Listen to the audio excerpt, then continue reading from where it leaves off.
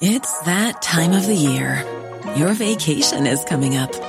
You can already hear the beach waves, feel the warm breeze, relax, and think about work. You really, really want it all to work out while you're away. Monday.com gives you and the team that peace of mind. When all work is on one platform and everyone's in sync, things just flow. Wherever you are, tap the banner to go to Monday.com.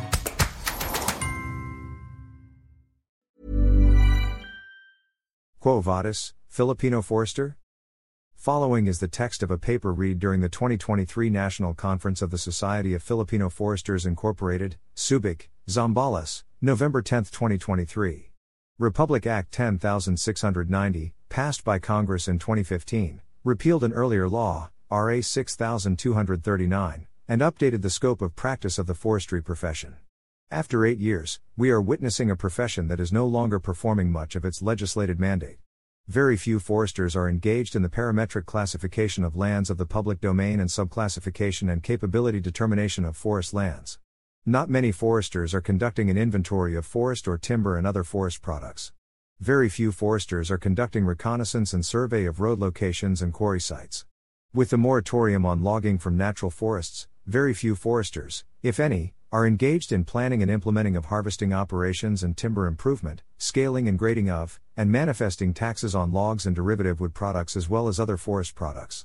Very few are also involved in the preparation of designs, plans and specifications of forest products processing plants, treatment of wood and other forest products, inspection and investigation of harvesting and processing plants, and preparation, certification or authentication, or both, of log and lumber dealers, sawmill operators, and other mill test reports. The remaining foresters, many of whom have since been divested of the official title of forester and have been reclassified as community development officer, among others, are now involved more in planning and implementation of forest nursery, afforestation, reforestation, industrial and community-based tree plantation, tree farm, and agroforestry farm projects. Others end up becoming planning and protection officers involved in the planning and implementation of forest parks, wilderness areas, coastal areas and other protected area systems development, and planning and implementation of forest protection systems and forest and soil resources conservation measures. Others have joined the growing number of environmental planners, which in itself is a different licensed profession, and conduct environmental risk scoping and environmental impact assessment. Much of the forester's work now is focused on areas which, while designated as part of the forester's scope of work, are not the monopoly of foresters and are, in fact, fields of competence that can be performed by graduates of management, economics, environmental science, geology, civil engineering and other related sciences. This includes the preparation and conduct of feasibility studies pertaining to natural forest and plantation forest management, watershed management, range or grazing land management, wildlife and biodiversity systems management, wood technology and timber engineering, wood products manufacturing and marketing management, and technical or management consultancy. Foresters are supposed to reside in academic and research institutions. The law specifically stipulates that the conduct of forest experiments, research and development, training and extension concerning forestry, and the teaching of forestry subjects in any accredited college or school of forestry are part of the scope of the forestry profession. Unfortunately, while indeed forestry graduates could be found in these institutions, even the leading forestry school in the Philippines has non-foresters as part of its faculty, and among those foresters, there are even those whose licenses are not active. We are also faced with the fact that forestry-related activities and services required by local government units, private corporations, foundations, non-government organizations, and foreign-assisted projects are not that many. And in those few cases, the positions opened are not even strictly reserved for licensed foresters. The law also mandates that foresters are required in government agencies with activities or services wherein the principal policy and strategy is forestry, and the practice of professional forestry is essential, such as in the undertaking, supervision, or administration of studies, programs, stations, centers, community/provincial/regional offices, and such other activities or services that, by law, should be inherently exercised by professional foresters. But here lies the greatest irony of all. Among the government offices that should have ensured that foresters occupy rank-and-file positions, the Department of Environment and Natural Resources, DENR, has even officiated over the official demise of many forester items. In the guise of rationalization, these items have been renamed and retitled and thus open for non-foresters to occupy. It cannot be denied.